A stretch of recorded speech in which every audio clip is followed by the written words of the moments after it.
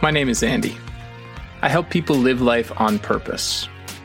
This podcast explores the mystery, beauty, and complexity of life through conversations with an array of incredible practitioners, all of them working at the edge of what's possible for humanity. This is a place for big dreams, bold creativity, and fierce hope. Welcome to the Wonder Dome.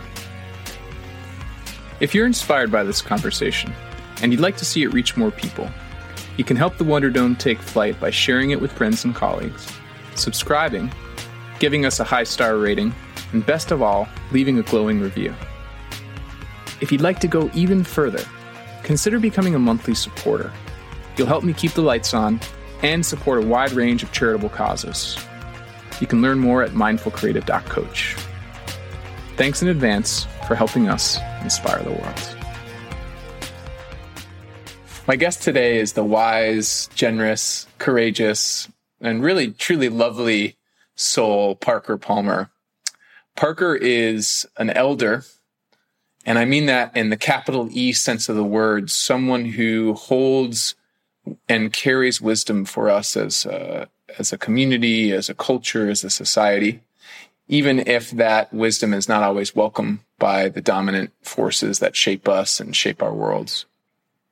His writing has been, I often describe writers who influence me as mentors, even if I've never met them. And this is one of those beautiful moments where I actually had the opportunity not only to be mentored by Parker's writings at times when I really needed them. His book, Let Your Life Speak, in particular, has been an incredible touchstone for me. But now I had the opportunity to discuss and meet and communicate with Parker. And I left this hour or so conversation even more feeling that mentor, teacher energy that he embodies. Again, it's that capital E elder that in a way he's been living into for well over 40 years, if not perhaps even his whole life, as you'll hear him touch into, and what it was like, his sense of how he was born into the world and how that shaped him moving through to this moment now at age 82, where he continues to reckon with the big questions of who we are as a people, as a nation, what it is to take a stand for the common good. One of the quotes from his most recent book, which is called On the Brink of Everything, Grace, Gravity, and Getting Old, is his quote that old is just another word for nothing left to lose. Old is just another word for nothing left to lose. A time to take bigger risks on behalf of the common good. And we talk in this conversation about what those risks can look like, big and small, what it is to invest ourselves, our bodies, our livelihood in those things that we can't not do. That something inside of us, some imperative inside us drives us towards. So it was just, they say never, you're not supposed to meet your heroes, but meeting Parker was truly special for me. And I hope that as you listen to this, you get to touch into that specialness. And if you haven't read his books, that you'll go out from here and pick one of them up. I can highly recommend personally Let Your Life Speak, The Courage to Teach, A Hidden Wholeness, and his most recent book, On the Brink of Everything. He's also written extensively about the livelihood of our democracy and the risks and dangers it faces in the face of fascism and authoritarianism. And so there's a lot to drink from here, from this well that he has helped fill and that the lineages he has drawn from and carried forward. So let's get settled in. And hear what Parker has for us. Parker, welcome to the Wonder Dome. Thank you, Andy. Wonderful to be with you. Oh my gosh, yeah. I said it before we started recording, but I feel like I need to say it again. It's just so exciting for me to have some time with you. I'm going to give our mutual friend Pamela a big hug next time I see her, and when it's safe to do so. For making the introduction, because your work has impacted me really deeply. Your writing has impacted me really deeply over the years. Well, thank you. And Pamela is a member of the tribe, of course. Yeah. Wonderful friend for us to have. Yeah. She's she's really special in her own right. We could probably spend an hour singing her praises, but Pamela, I think so. Yeah, if you're listening, please know that we're sending you lots of love and grateful for this. So Parker, gosh, there's so much I want to ask you, but I guess maybe we can start in this moment I sense you're in with your latest book, which is about getting older. Right. And living on what you call the brink of everything at around age 80, and maybe you're a little bit older since that milestone passed. 82, yeah. 82, yeah. You've written this book, kind of, which I sense is a looking ahead towards whatever might come next, but also a looking back. And I wonder what it's like to you to sort of be at this moment in your life where you're really sitting with the question of this being on the brink, as you name it. Well, it's speaking of the Wonder Dome, and to use this word again, it's wonderful to be here, and it's actually a very good thing for me to have written this book a couple of years ago, in which I was beginning to do what I always do with new stages of life or new experiences, which is to explore them, to be curious about them, and to try to commit to paper whatever reflections and insights I have at the moment, and to ask the questions that are arising within me. I find it to do that in a book is to kind of remind myself on an ongoing basis of things I don't want to forget. And it's also to invite a larger conversation with people like you at this very moment, and readers who write me about the book. So the book is called On the Brink of Everything, Grace, Gravity, and Getting Old. But you will note that it's not subtitled Growing Old Gracefully, because I don't know a lick about that. But when younger people ask me, well, why would I want to read this book? I say, well, I don't know that you would, but tell me this, are you continuing to get older? It looks like you are, because we're here talking, and you were here yesterday and the day before. So all of us lucky ones are getting older, and we are the lucky ones. Yes. And I think that, one of the things, especially in this horrific global pandemic, one of the things that we celebrate with deep gratitude is simply that we're still alive. And if that has taken you into elder years, as it has me at age 82, whatever aches and pains may come with that, and whatever fears may come with that, are for me subsumed under my deep, deep gratitude for life itself, for the adventure, for the journey, for the ongoing journey, and for all of the people and creatures and things in the world of nature and human nature that you run into along the way, and that you interact with, you are in dialogue with, and that have an impact on your life, and you have an ongoing chance to impact them in a life-giving way. So to me, that's what being on the brink means. I don't think of the brink as a scary place where maybe I'm going to fall off into an abyss. I think of it more as a place where you get perspective. You can simply see more from the brink than you can from the center. I've done a fair amount of mountain hiking in my time, and it's great to be immersed in the forest as you go up. For example, the Sangre de Cristo Mountains in New Mexico.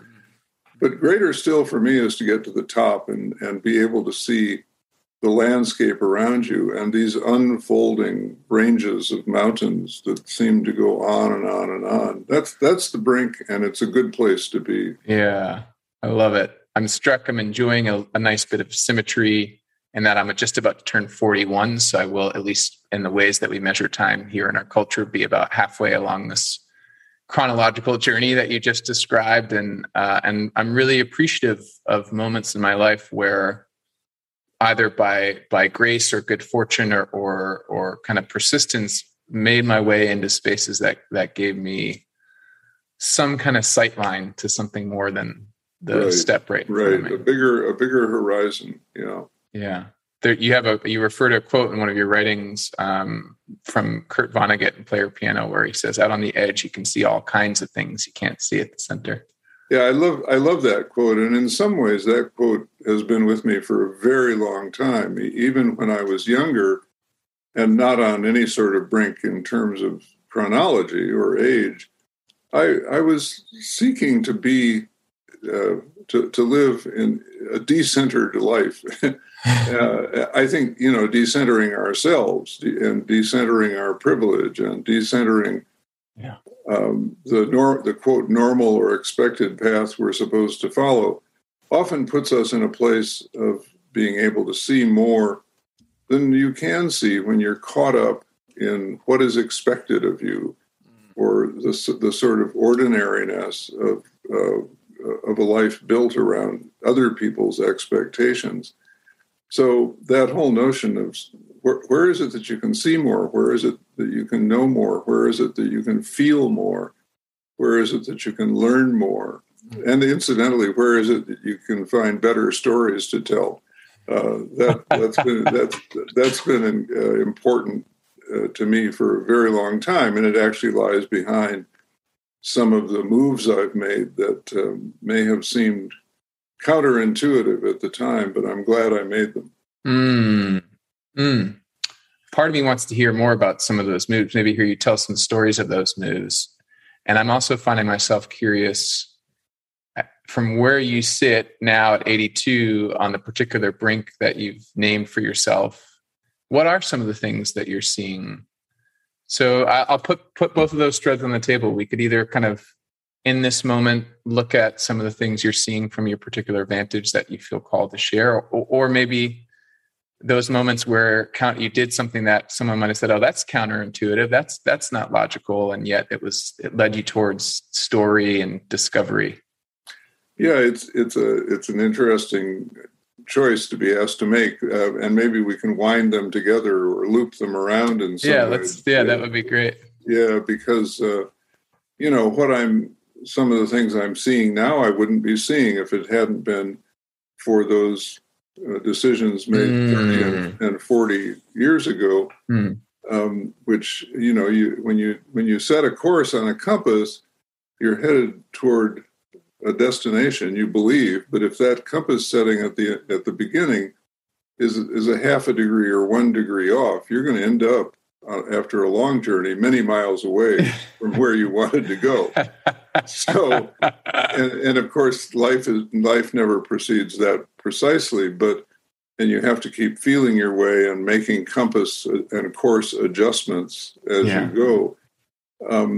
But I can give you one quick example, Andy, that Please. in many ways take me to the present day, because the present day, one of the gifts of the present day at age 82 is that I now feel that I can look back on what would look to some people like a very erratic career course and find out that it makes great sense to me, because it's taken me to the place where I am now, and I'm glad for the place where I am now. Gratitude is one of the big things you learn about at my age, and that includes gratitude for every step and misstep of your life. I mean, the mistakes, and acknowledging them, embracing them, and learning from them have as much to do with keeping to true north, as do the things at which you've succeeded, or the good bets you placed and the guesses you made correctly. But one moment that comes to me right now, for whatever reason, is that I went to graduate school at Berkeley after doing an undergraduate degree at Carleton College in Minnesota. I was the first person in my family to go to college, so I was taken by surprise that I had some kind of attraction to the academic life, and I was fortunate to get a full ride fellowship through grad school. I went to Berkeley and spent 4 or 5 years in the middle of the 60s which was an education in itself, of course, but I was finishing a PhD in sociology, specifically the sociology of religion. But by the time I got that degree in 1969, a lot had happened. My heroes had been assassinated. A war was raging. Race was once again up for a reckoning in this country, as it has been since the first day a slave ship hit these shores 400 and some years ago. Yeah. And the cities were burning. And so in 69, with my freshly minted PhD in hand, I walked away from the academy because I felt very strongly that I was called to use my sociology in the streets rather than in the classroom. And I went to Washington, D.C. and became a community organizer. And, you know, most people, my mentors, I'd had wonderful mentors who had set me on that academic path, family and friends, they really didn't understand what I was doing. And I understand why they didn't understand. I barely understood it myself. The only phrase I was able to come up with at the time when people said, what is this madness, Parker, that has you walking away from a secure career in academia into creating your own community organizing institute in Washington, D.C., and working on racial justice by fighting redlining and blockbusting. And I said, well, all I can tell you about that is that I can't not do it. I can't not do it. But am I wild, crazy, enthusiastic about the idea of me as a married man with a couple of kids, trying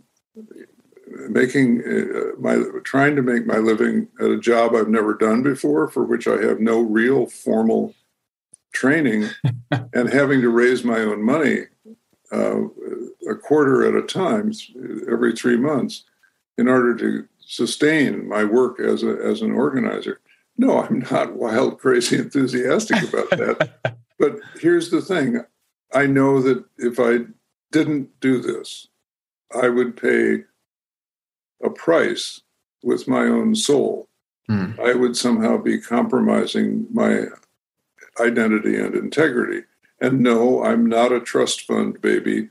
And no, I don't have deep pockets to fall back on.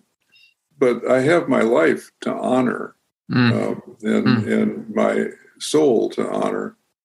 And so I need to do this. And I spent 5 years doing that work, which then in turn took me into a radical life in a totally egalitarian Quaker community near Philadelphia called Pendle Hill, where I spent the next 11 years, and where, among many other things, everybody who worked there, no matter what degree they had or what role they played, got the same base salary. It was radical economic equality in action. And I can't tell you, Andy, how much I learned from those 11 years and how many important things happened to me. I mean, you're looking at me on Zoom right now. I'm white, I'm male, I'm straight, I'm I'm upper middle class or middle class, and grew up in a privileged white suburb outside of Chicago. So I'm the poster boy for people who are generally packed to the gills with a sense of entitlement, because this country in so many ways was not made for you and you and you and me. It was made for guys like me. Yeah, which is an American tragedy. Yes, but 11 years of living under these circumstances of radical economic equality, where it just didn't matter what a person's title was or how much money they made. What mattered is, well, to quote Martin Luther King Jr., the content of their character, what they said, what they did, who they were in action. And I count it a great treasure to have spent those years having my own sense of entitlement ground down at least a bit. It opened my eyes to the preciousness of every human being, whatever their job may be, whatever their income or not income may be. I just learned a lot about receiving people on their own terms, which I value profoundly. I'm not saying that my sense of entitlement is altogether gone, because I think if you're someone like me, this society works for you so well, it's really hard to lose all of it. Oh yeah. But I treasure those years for that reason. Sounds remarkable. What an incredible 15-year stretch of community organizing. And then, I don't know, what would you describe it as? Like community practicing. You're living in this place of like, here's a different way we could be together. Well, exactly, Andy. And part of that's a very right on remark, because part of what took me to that Quaker community was the sense, after 5 years as a community organizer, that I was trying to lead people to a place I'd never been myself, namely a place called community, which was one of my earliest publications when I started writing. And, you know, it was, again, this sort of curiosity in me, this imperative to learn from each step I had taken. You know, 5 years of community organizing took me into deep burnout. That's not uncommon among people who do that kind of work. So I was planning to spend just a year at Pendle Hill, this Quaker community, stretched into 11 years. Wow. But the reason for that year, that sabbatical year, as I saw it at the time, was to experience this thing called community that my organizing had led me to realize I didn't know much about it. So how can you be a community organizer if you've never really experienced the depths of community? It seemed very clear to me, and I'm always glad for that learning imperative. And actually, over the years, when people have said, what drives your writing, what drives your teaching, what drives you, I've learned to say the truth, which is I was born baffled. I think, you know, they pulled me out in that delivery room and lifted me up and slapped a little air into my lungs. And I just looked around and said, wait, what? What is this? What is this all about? This is crazy. And I've felt that way ever since. Boy, that story evokes a lot for me, Parker. Right at the end there, I'm really struck by the gift of bafflement. There's this implicit, I'll speak for myself, there's this implicit pressure I've been aware of over the years of like being the person who has it figured out, or being the smartest person in the room, or being the person who doesn't make a mistake, or and the shame and humiliation that can come with being someone who doesn't get it, or doesn't fit in, or doesn't, know the implicit rules of the game that supposedly we're all playing. And what I hear you describing is this wonderful bafflement that you came into the world with that has allowed you to kind of consciously and unconsciously interrogate those implicit norms and say, yeah, I know academics and the PhD and I could go in that way, but like there's something over here I got to check out. Yeah, no, absolutely. And, here we are again, another reckoning with race. Yeah. There's a lot of stuff for white folks, especially, to check out. Yeah. And to get current with. And we're doing all of that in the midst of a heavy, heavy ideological pushback. No, let's not learn about that stuff, because that would make us feel bad. And we need people who just keep saying, no, that's the road to hell, to stop learning. The road to a good life and a better life, not only for you and me, but for everyone, is to keep learning and be honest about what we're learning and face into it. As I once famously, I say famously in my own mind, as I once learned on an Outward Bound course when I was about 40 years old, and was facing the challenge of rappelling off of a 110-foot cliff, which scared the daylights out of me.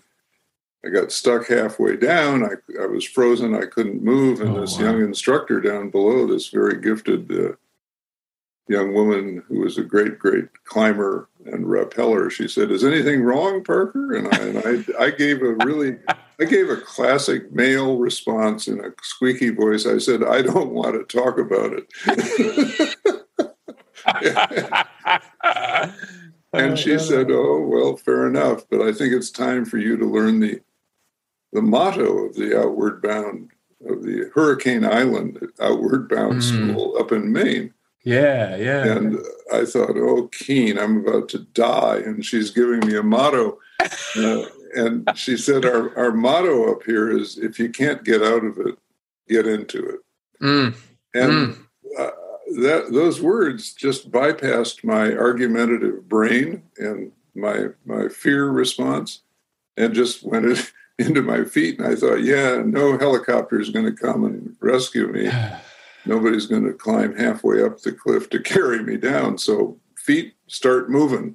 And I went on down just fine and learned a big lesson at the same time. So there's so much stuff we can't get out of. Learning can get us into it. An attitude of curiosity can get us into it. Like, what's here that I need to learn? And anybody, I think, Andy, who thinks for 30 seconds about the reality of their own experience will acknowledge that most of us do not learn anything from success or from always having the, quote, right answer. Yeah. All we do with those moments in life is to pat ourselves on the back and think well of ourselves, weller than we should, actually. But it's those moments of struggle, of failure, of not knowing, of fear and anxiety about feeling lost that actually wake us up from our dogmatic slumber, as I think Immanuel Kant said, and cause us to question ourselves, to question the world around us, and to learn something that moves us ahead, how to do the job better, how to hold ourselves in the midst of the multiple needs we have, to not only be effective, but to have our feet on the ground, to build community with others, because we can't do any of it alone, on and on and on and on. Those are the lessons that come when we've messed up. And I think most people would acknowledge that. Love that. Thank you. Say the motto one more time. If you can't get out. If you can't get out of it, get into it. Get into it. Yeah. And it just applies everywhere. You know, if you're raising, you and I were talking a little earlier about child rearing. If you're raising a teenager, there's a whole lot of stuff that you struggle with. But you can't get out of it unless you just, are one of those, or someone who feels fine about walking away from the responsibilities of being a parent or whatever. But even that strikes me as a way, like, as the illusion of getting out of it, right? Like you may go to your grave never having connected with your teenage child because you left, but you still carry that departure, and they still carry that departure, and there's just sort of there's really no way out, actually.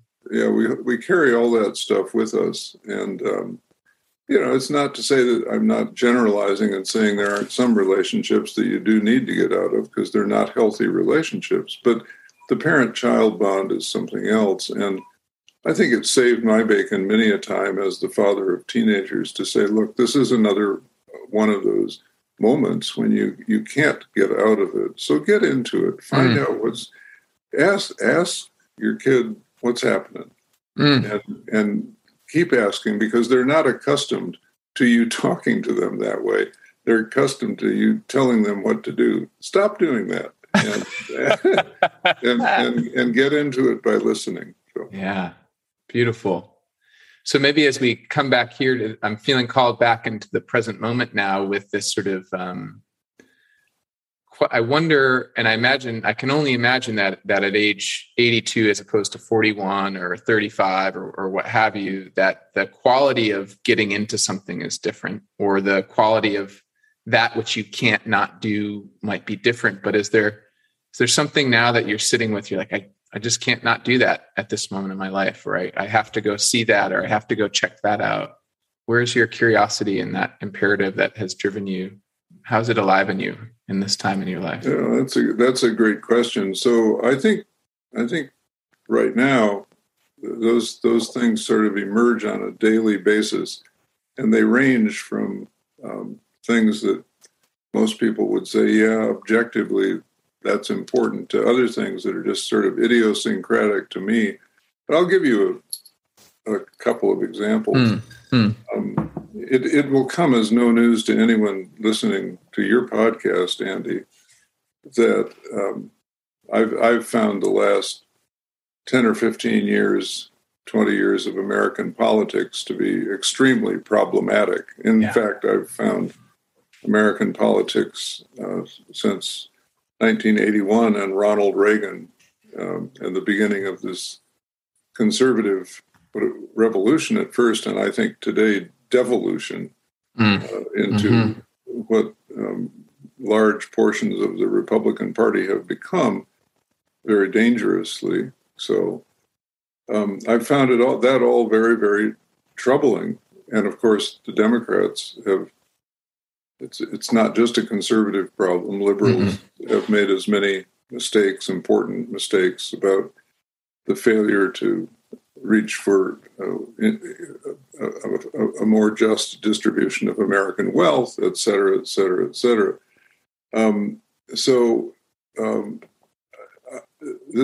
it has taken new twists and turns, and so, which have been even more troubling to me.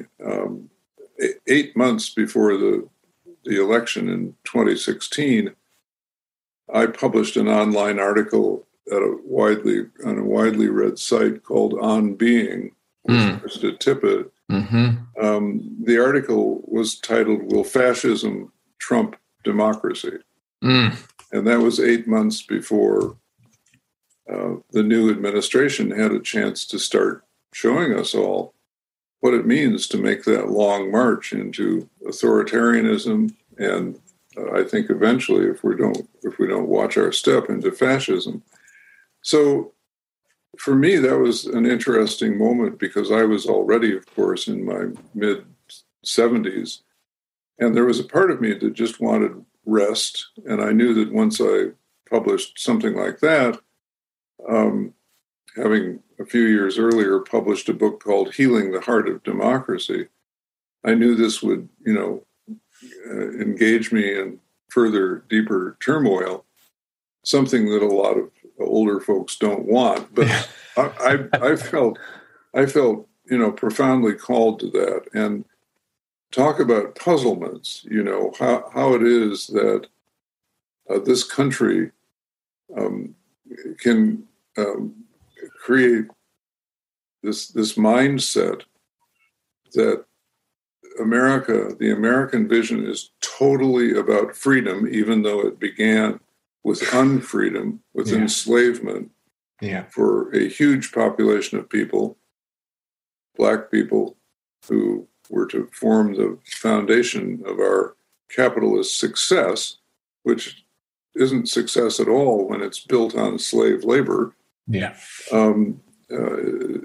That we have this mentality today, building over the years, that freedom is what America is all about, despite the hypocrisy of that statement, and that freedom means I get to do anything I want without reference at all to its impact on other people. If I want to become a predatory capitalist, or if I want to spread a deadly disease, I'm free to do that. That's the American dream. So I don't know how to resist a conundrum like that. How did we get here? How do we get beyond it? How do we get out of it? It's a doozy of a conundrum. Yeah, it really is. And it's a life and death question. And so I just felt like, no, you may need rest, Parker, but as long as you can manage in a life-giving way this maelstrom of emotions you're having about it, which includes a lot of anger and a lot of judgment, and you can write and speak out of a place that doesn't blink the fact that you have those feelings, but that finds a way to harness those feelings in something that might speak to reasonable people, then that's something you really need to do. So that's one example of something that I've really felt drawn to. But at the other end, that idiosyncratic thing, I have also, in the last few months, felt drawn to, and this is part of aging for me, drawn to appreciation for very, very small things, very, very, very small moments with other people, very, very small sights out my window, like a beautiful sunset or sunrise, observing or participating in small acts of kindness that make a difference in people's lives.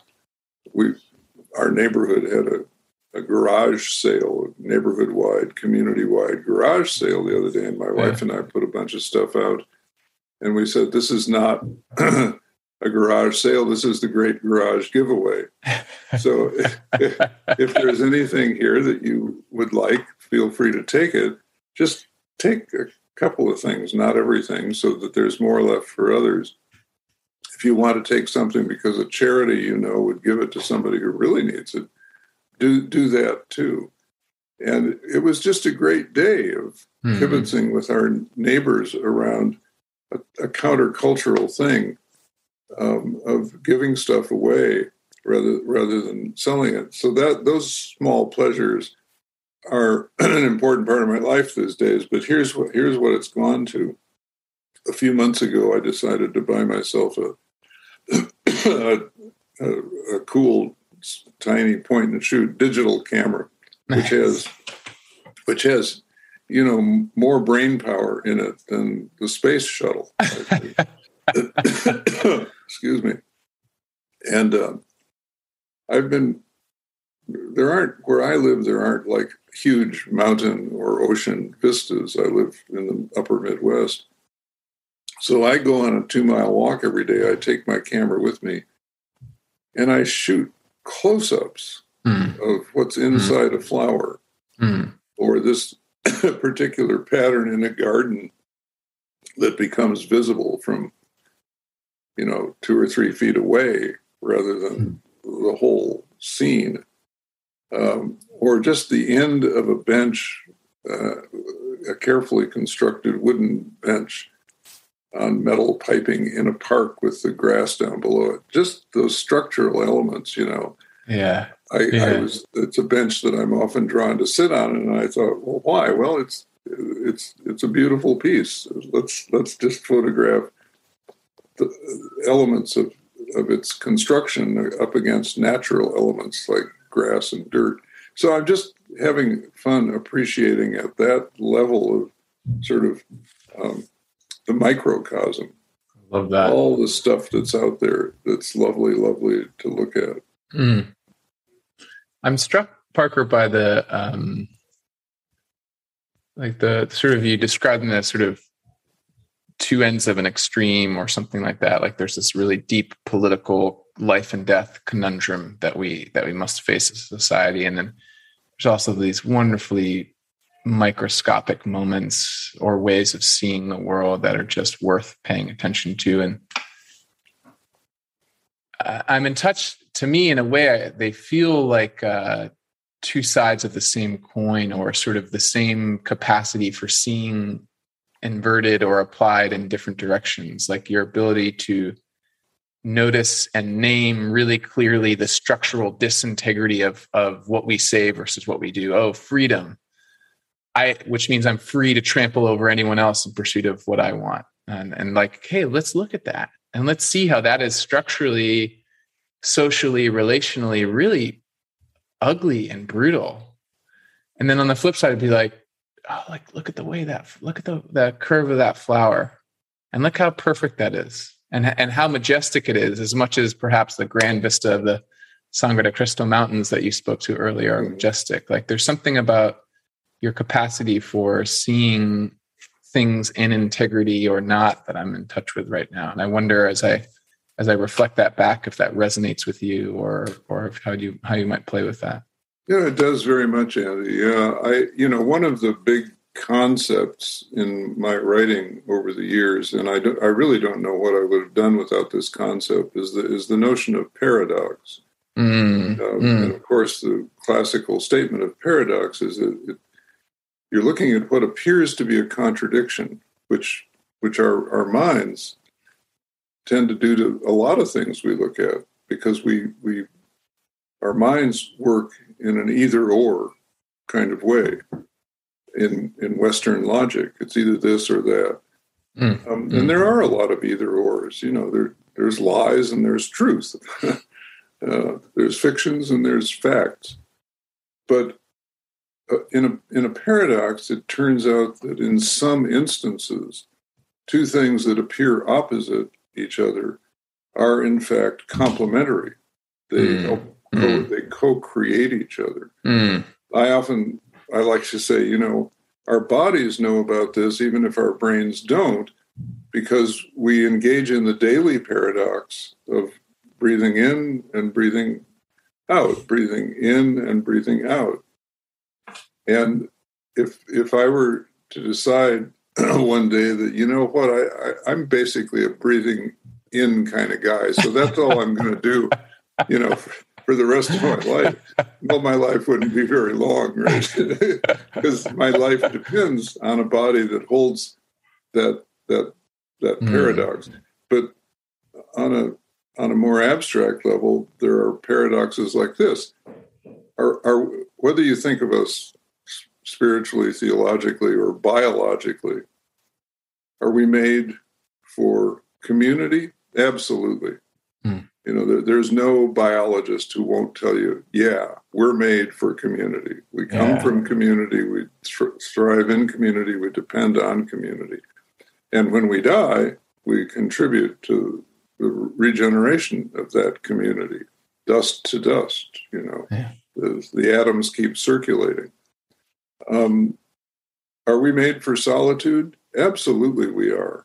Anybody who has thought seriously about death, let alone a lot of other things, knows that there are certain things in life on which we cannot be accompanied, certain journeys we have to make that no one else can make with us.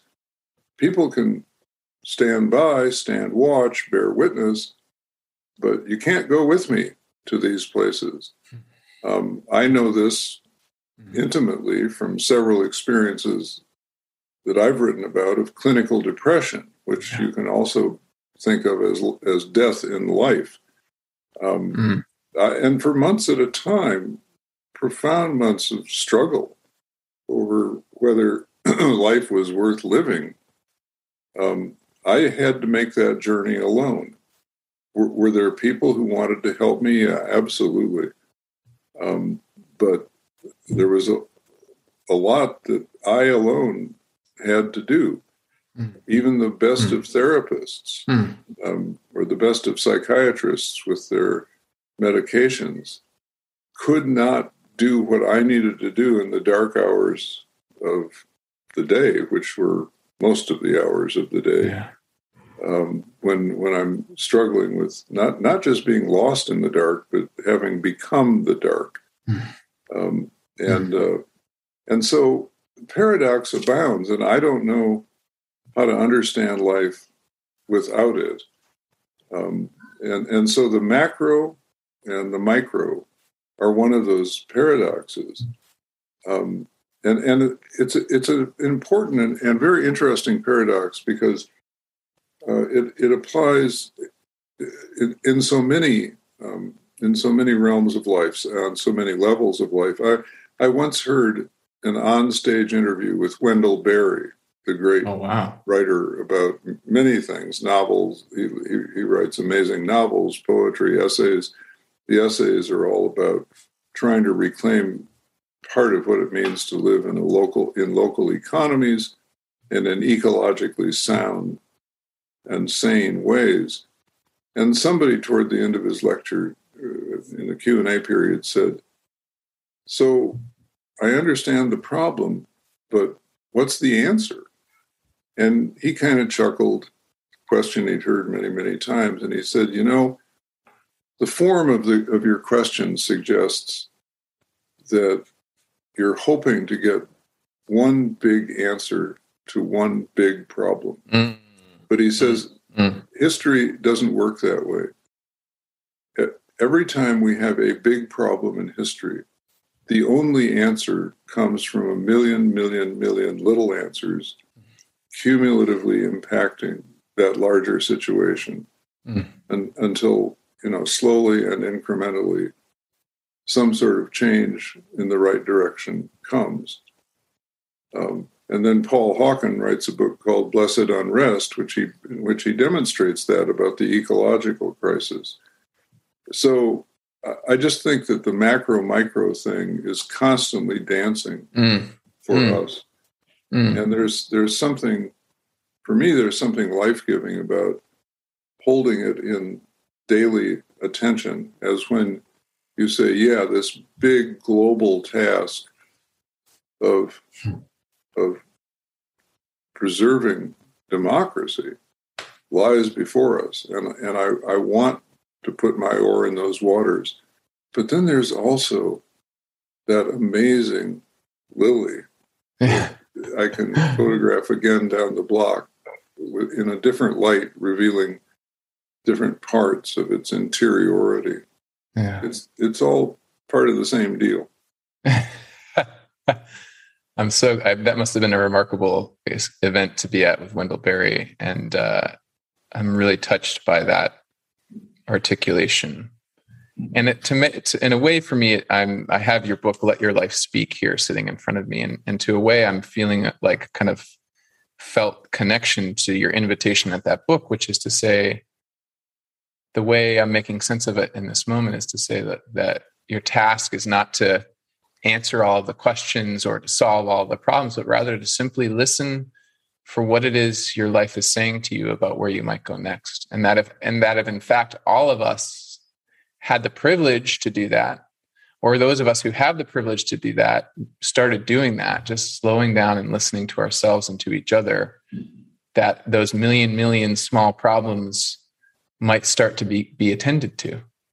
Yeah, exactly. And, I think this is something that's done, that can be done and is done by people in every walk of life. I'm often struck by the fact that I've known so many people with very fundamental economic struggles in this society, often conditioned by race and by backgrounds of poverty, who are so much better than the white privileged folks I know at asking the question, what is truly important to me?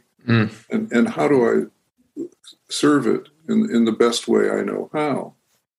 One of the things I learned as a community organizer, Andy, is that the one of the primary forces for good in a lot of economically deprived communities is the grandmothers who have the kids very much on their minds and have the time and space in their lives to watch after those kids and care for those kids. And any community organizer worth his or her salt should have learned a long time ago that if you want to make a difference in that community, help those grandmothers get organized and get resourced. Follow their lead as to what they need and how they can be freed to do that tending of the young more at deeper levels and more often. And you'll get somewhere in terms of community health. So yeah. I think people that's cool in all kinds of places in life have an opportunity to do that. And it is absolutely critically important that we find the right questions to land on with our lives. As you know, I think maybe from Let Your Life Speak, I read a lot of Rainer Maria Rilke, the great poet. Yeah. And he's someone I wish I could have talked to in real life. Although his writings are kind of conversation, but absolutely. And so his book Letters to a Young Poet, we're all of us Rilke fans are so glad for that, because that's like having a conversation with him. Yeah. And at one point in that book, where he's writing letters to this young man who's basically asking, "How can I be more like you?" He's saying, of course, well, that's not your goal. Your goal is to be more like yourself, not like me. Yeah. But Rilke says, you're asking a lot of very big questions, and these are the kinds of questions you're asking are not the sort that yield easy answers, like what's 2 + 2. These are questions of a different order. And so Rilke says, the important thing for you to keep your eyes on is to live the questions, live these big questions, not try to answer them. Because I'm now substituting my own words, if you wrap your life around the most important questions you can identify, you may find, surprisingly, some distant day in the future that you have lived your way into answers. And I feel like that's absolutely true, that for years I've been, living the question, what am I called to do in this world, given my gifts, my privileges, my opportunities, what's within access for me, what I might stretch for if it's not immediately at hand. And slowly, I live my way into answers. They change from one era of life to the next, but it keeps happening. Yeah. I'm really appreciative of a lot of all of that. And in particular, I want to underline it because it speaks to your earlier insight about paradox. You did this wonderful intuitive move where I sort of named, like, for those of us who are privileged to ask this question, and you sort of said, what, actually, like, I've met people who belie all of the sort of expectations of what privilege is or isn't, and are asking the question maybe even more powerfully and potently than anyone I've met. And it's this wonderful paradox of, like, I think I just want to name it for myself and whoever else might want to hear it, that the question one of the questions I want to wrap myself around is, what does it look like to create a world in which everyone is consciously and intentionally invited in to that listening, and also to just recognize that right here, right now, at this moment, anyone could be capable of stepping into that we can both commit to equality and egalitarianism and a future where democracy is thriving, and allow for the fact that right here, right now, we are where we are, and asking the question, regardless of your wealth or privilege or not, is a really powerful and beautiful question to ask. Well, thank you for lifting that up. It's, I think what you just said is absolutely true. And here's as in a good conversation, which we're having here, that leads me to one more thought about this, which is that I know a lot of privileged white people who regularly ask themselves the question, what should I invest my money in? Which isn't, beyond self-gain. What socially valuable investments might I make? To what charity should I give? How should I support this or that good cause? And bless them, that's a good question. But we can all learn from people who don't ask that question because they don't have that kind of money. But instead they ask, what should I invest myself in? What should I invest my time and energy in? How do I put my own body on the line for kids or whatever it may be in the community? If we could all get to that point, because democracy itself is a full body contact sport. It's an immersion sport. Yeah. You don't do it from the bleachers. You do it by getting on the field. And while it's great to give money that I can afford to give to candidates and causes, even more is investing my voice, my thoughts, my energies to take those risks that a citizen needs to take, and not just to preach sermons, but to walk the talk in a variety of ways. So I think that's that notion can take us to some good places as we ponder it. Yeah. Yeah. I have a whole separate conversation I'm imagining us having where we kind of dig into that, what it might look like for those of us who use money as a proxy for engagement to say like, oh, what does it really mean for me to engage with this world, this life, this democracy, this community that I'm in? Because I'm having a sense of like the very well-intentioned ask there, how can I help, is the question under the question. And the learning there, the kind of implicit learning is like, well, the way you help is with money. So that's the thing I should do. And it's like, well, yeah. And maybe how can I help? Maybe there are a lot of other ways that you showing up in your body in this place with these people might be completely transformative. Yeah, and I can give you a quick example, which comes to me out of experience. So, some of us are asking, so can I give again this quarter to Black Lives Matter or to some sort of anti-racism project? That's an important question. Pursue it. But how much more important is it to be in a conversation among people you know maybe only slightly or among colleagues when somebody makes a racist comment or a homophobic comment or a sexist or misogynistic comment? What is it like to be there?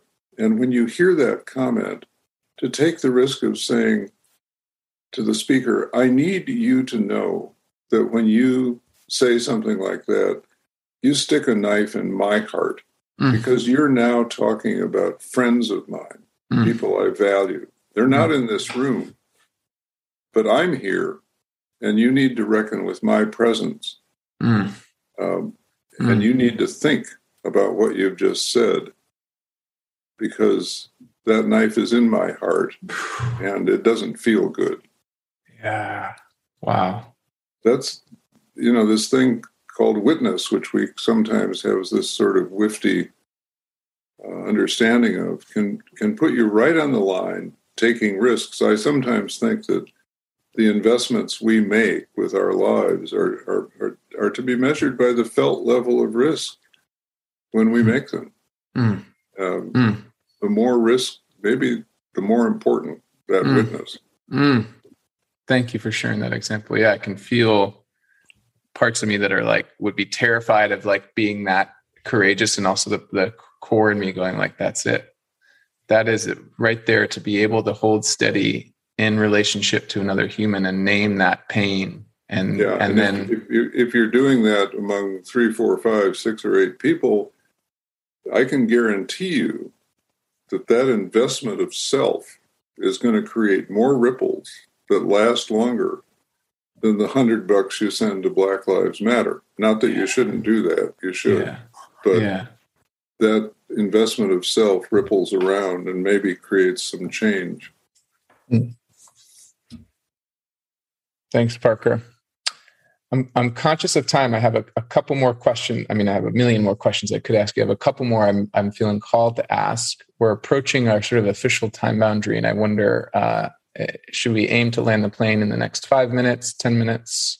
10 is fine, if that would help. Yeah, 10 would be great. Okay, lovely. One thing I wanted to touch on that you actually, so the two things I want to explore, and we might not have time for both, but I'll name them both at least, is one, this question of how our society treats elderly people and treats aging people.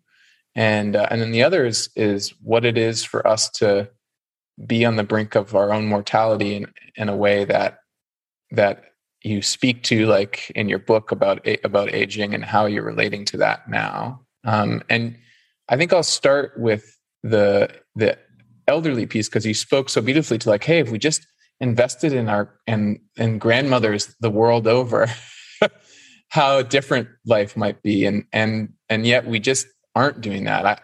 There are maybe examples in history of poor treatment of our elders, but I really, one of my real feelings is right now that our kind of dominant capitalist culture does not do fair service to the elderly. And I wonder how you're kind of holding that question in your life right now, and what it means for you. Yeah, it's very clear, and has been for a long time, that we do with the elderly among us, our elder brothers and sisters, pretty much what we do with people with mental illness. I feel that because I have a mental illness myself called a proclivity toward depression from time to time in my life that manifests itself. With all kinds of folks, the homeless, what we attempt to do is just shove them out of sight and out of mind. We marginalize them in every possible way we can. And that's partly, to keep the economic machinery running. I mean, the last thing the owner of a mall, a commercial mall, wants is, quote, people like that hanging around in a space that's devoted to making it look like all your problems can be solved by buying something here and now. And so it's a horrific problem, and the solution to we can always say that the solution to any of these problems depends on wise political leaders, and good policy, and all of that is true. But I'm not so drawn in the first instance to those kinds of solutions as I am to the kind of questions that a community organizer asks. And those have to do with how can we speak up as elderly or as homeless or as people who struggle with mental illness. There's a lot of talk, of course, about cancel culture. A lot of it, I think, is nonsense, a political invention to make spurious points about stuff that doesn't exist. Yeah. But Agreed. To the extent there are cancel cultures, as in cancel our awareness of the elderly, factor them out of the equation. They've put in their time, they've done whatever good they can, and now they just don't matter. Respond to that kind of cancel culture by refusing to shut up. Just keep speaking up. Keep on walking, keep on talking, as the civil rights anthem went. And I think that's an important answer, and I think that we need to encourage each other to do that.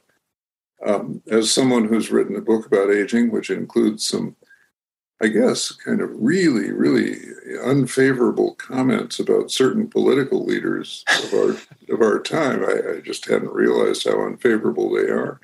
I know something about the blowback you can get for speaking up, because I've gotten letters from elderly citizens of the United States with the most scorching language that I've heard since I worked in a warehouse in Chicago. It's just, I didn't know that old ladies and old men knew those words, but they do, and I have the letters, the handwritten letters, to prove them. So, but it opens dialogue. It opens a conversation, and speaking up is important because it's how we establish a beachhead for a new reality. So, I think that I think at every stage of life, and here's another big idea which we can talk about someday, Andy, but at every stage of life, we're faced with a decision, a fundamental decision, as we run into obstacles that require us to take risks. And then we wonder if we take this risk, is massive punishment going to come crashing down on our heads, or punishment of any sort?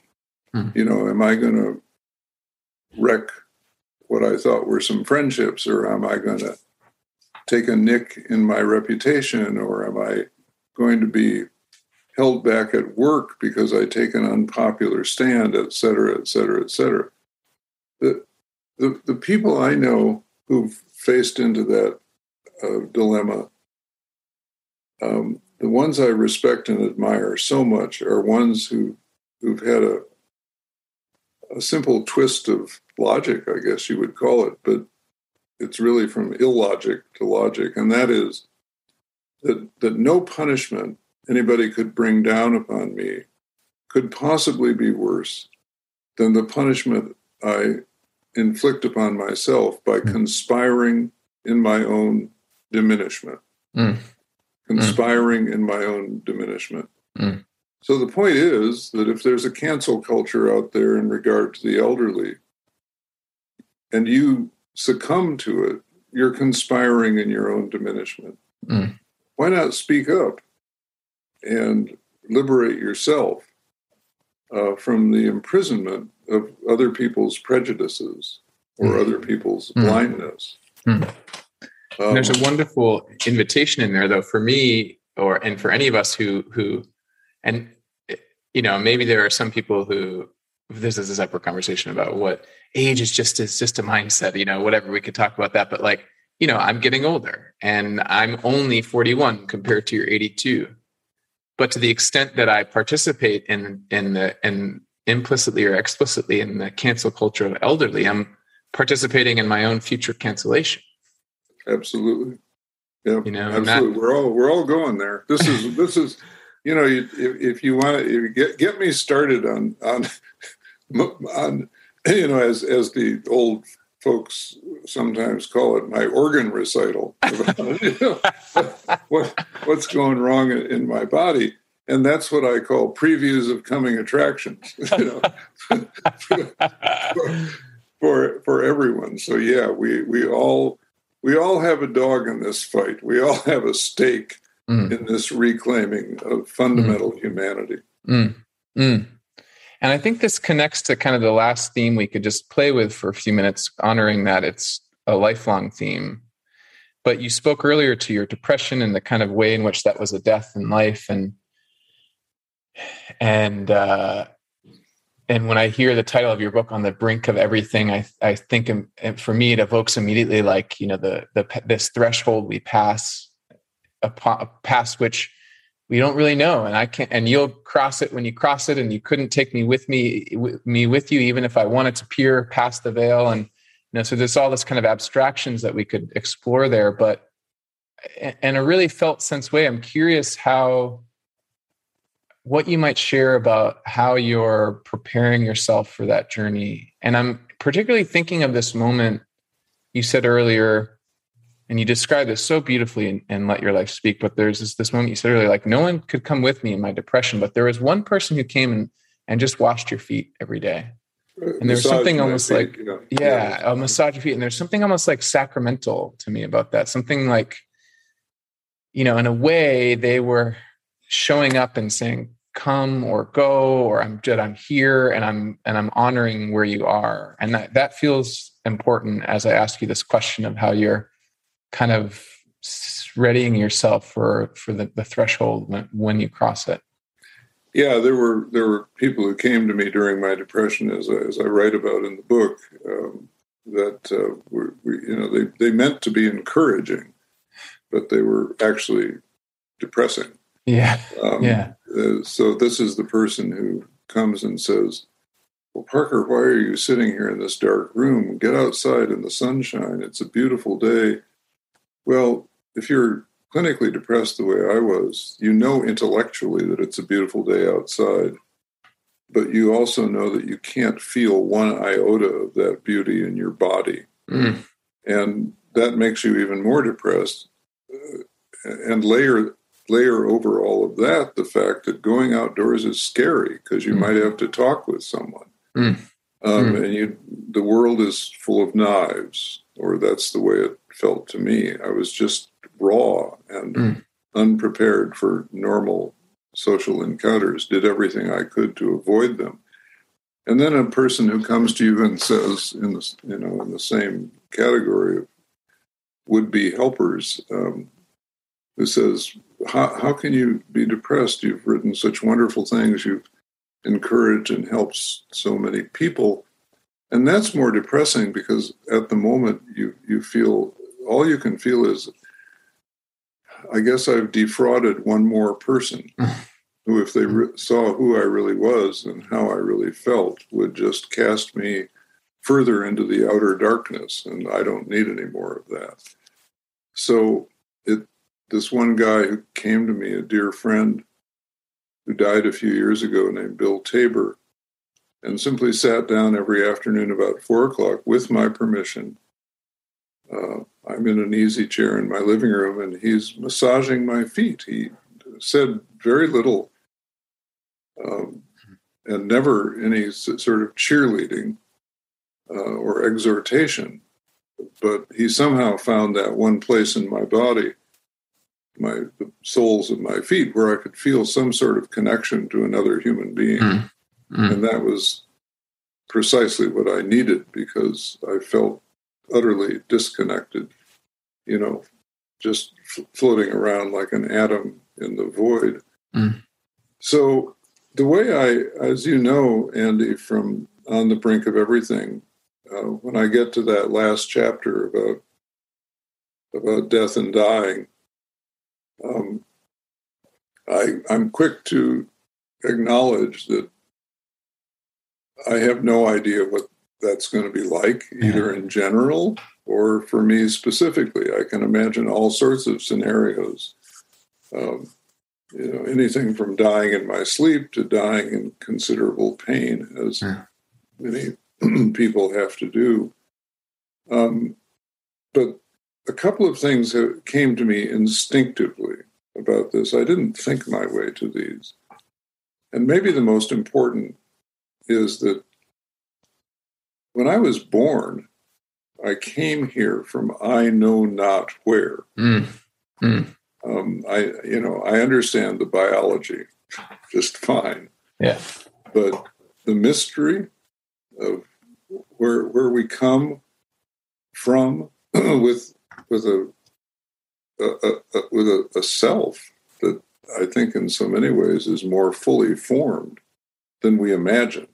Because you can see things in very young kids that manifest themselves as the years go by in character traits or personality traits that showed up early on, tropisms and revulsions that continue to morph through their lifetime if you watch carefully and listen carefully. So I came here from I know not where, but I have no bad memories of that place. And the safest presumption I can make about what happens afterwards is that I return to that same place or space or whatever you want to call it. And since I have no bad memories, why should I fear it? It seems to me that it's a hospitable place, however you understand it. The other thing I know, which is felt, I feel it, but it's also a kind of intellectual construct, is that we know that the sum total of atoms in the universe has not changed since the Big Bang. They just keep morphing into different forms and switching places and taking different shapes. So what I reckon is that I have a pretty good chance of returning to something either in the earth, in precious places like the boundary waters of northern Minnesota, or the Sangre de Cristo Mountains of New Mexico, or into one of those stars that are so beautiful at night. And since I love stargazing and I love being in places of natural beauty, why not imagine that that's where I'm going to go? So this is where I say in the book that I actually know the zip code of heaven, which is up in the boundary waters of northern Minnesota, one of my favorite places in the world. And if I want to come back as a loon, or if I come back as a loon, or in the Northern Lights, I'm just fine with that. And if anybody wants to know where it is, the zip code is in the book. Good. A nice temptation to read in if they're not already tempted to do so.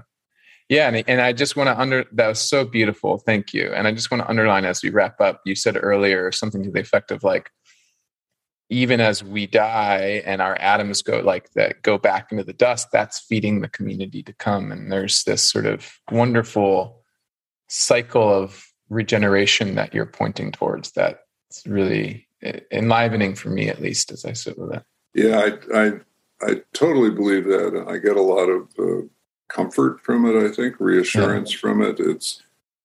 I know you're a songwriter, and I wrote a song with my friend Carrie Newcomer called The Music Will Play On, which is about dancing into the darkness as new life dances in. So it's partly about, as has long been said,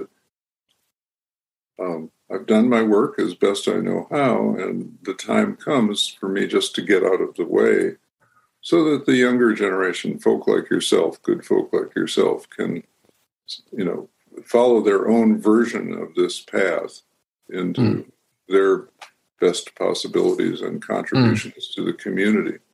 So that, to me, that whole thing, that makes a lot of sense. It's all about recycling. Parker, some people say you should never meet your heroes, but I am just so grateful that I had this time with you. And I really can't wait for other folks to hear it. Whoever needs it or wants it, I trust will find their way to it. Well, thank you, really Andy.